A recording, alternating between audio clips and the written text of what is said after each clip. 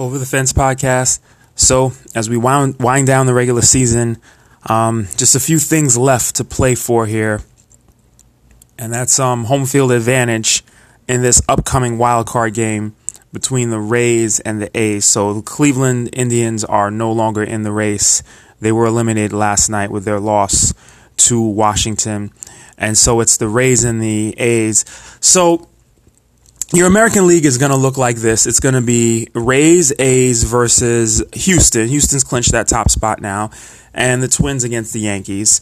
And you look at this and you think, well, the Yankees and the Astros are obviously the star-studded teams, and that's the series that I really want and everything like that. But the Rays and the A's have, it's a team with a lot of players that we don't know. But it's definitely they're going to play each other in the wild card. That is definitely going to be an exciting and hard-fought game.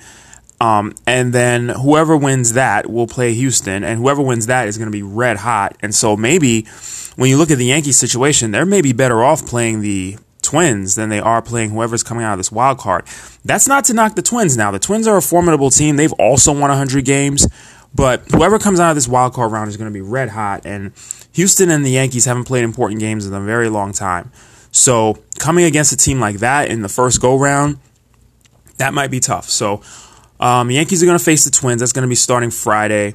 All the American League is going to start Friday, except, of course, for the wild card, which will be Wednesday.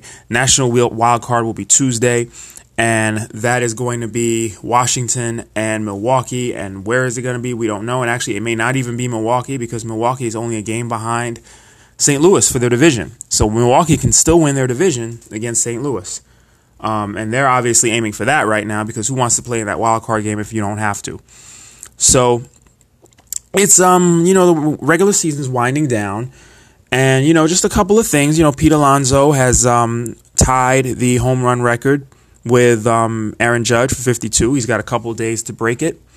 If he breaks it, fine. If not, oh well. Either way, it's been a great season for him.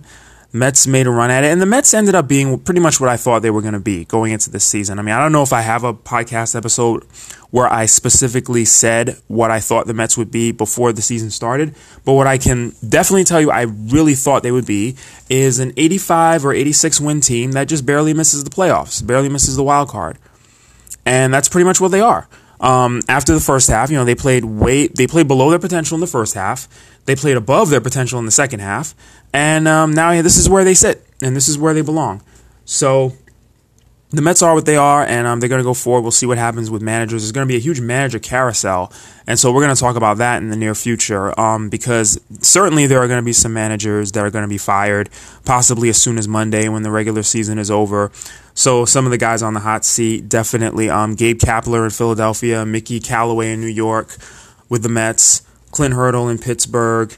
Joe Maddon's contract is up in Chicago. If he leaves, that could really start the carousel because somebody will probably want his services, and that Chicago Cubs job will definitely be attractive. Does Joe Girardi come back into managing? I was about to say come out of retirement. He's not retired. He's working for the MLB Network, and he's doing a great job there, but I'm sure he'd love to get back into managing. Does he come back for that Cubs job? He's from Chicago. Would he come back for the Mets job? The Yankees let him go after a season where he took them to the postseason with a team that wasn't really expected to go there. So would he come back for that? So we'll see what happens. And the San Diego job is going to be available. Andy Green's already been fired. He's available. So if somebody wants him, will the Angels let Brad Ausmus go? Will he get another job? That's already his second managerial job. And it's going to be interesting to see what kind of managers teams go for, because you've had teams like the Mets and the Phillies that tried these rookie managers and it didn't work out so well. And then obviously you have teams like the Red Sox and the Nationals who tried rookie managers and it did work. At least this year for the Nationals, it did work out. Davey Martinez, things worked out great with him. They're going into the playoffs. And Alex Cora is an excellent manager, and he took the Red Sox to the World Series last year, and they're not making the playoffs this year, but he's still a pretty well-esteemed manager and a big part of that organization. So sometimes it works, sometimes it doesn't. So a couple years ago, everybody was going for rookie managers. Everybody was going for the analytics. Now, does the pendulum swing back? Do guys like Girardi look attractive again as far as experienced managers with a little bit more of an old-school edge? Do some of the old timers make a return? Is it possible that we might see somebody take a chance on a Buck Showalter or a Dusty Baker for a year or two? Does anybody go old school like that? How about Mike Scioscia? Does he come back into the mix? And he's had a year off. Does anybody go for him? And does he want to come back and manage? There are some guys that still haven't gotten a chance, like Joe McEwing.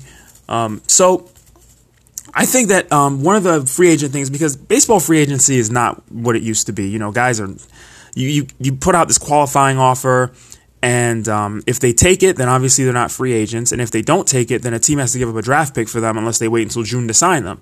That's what happened with Dallas Keuchel. That's what happened with Craig Kimbrell. So does that happen with players like Zach Wheeler? Zach Wheeler is going to be a free agent.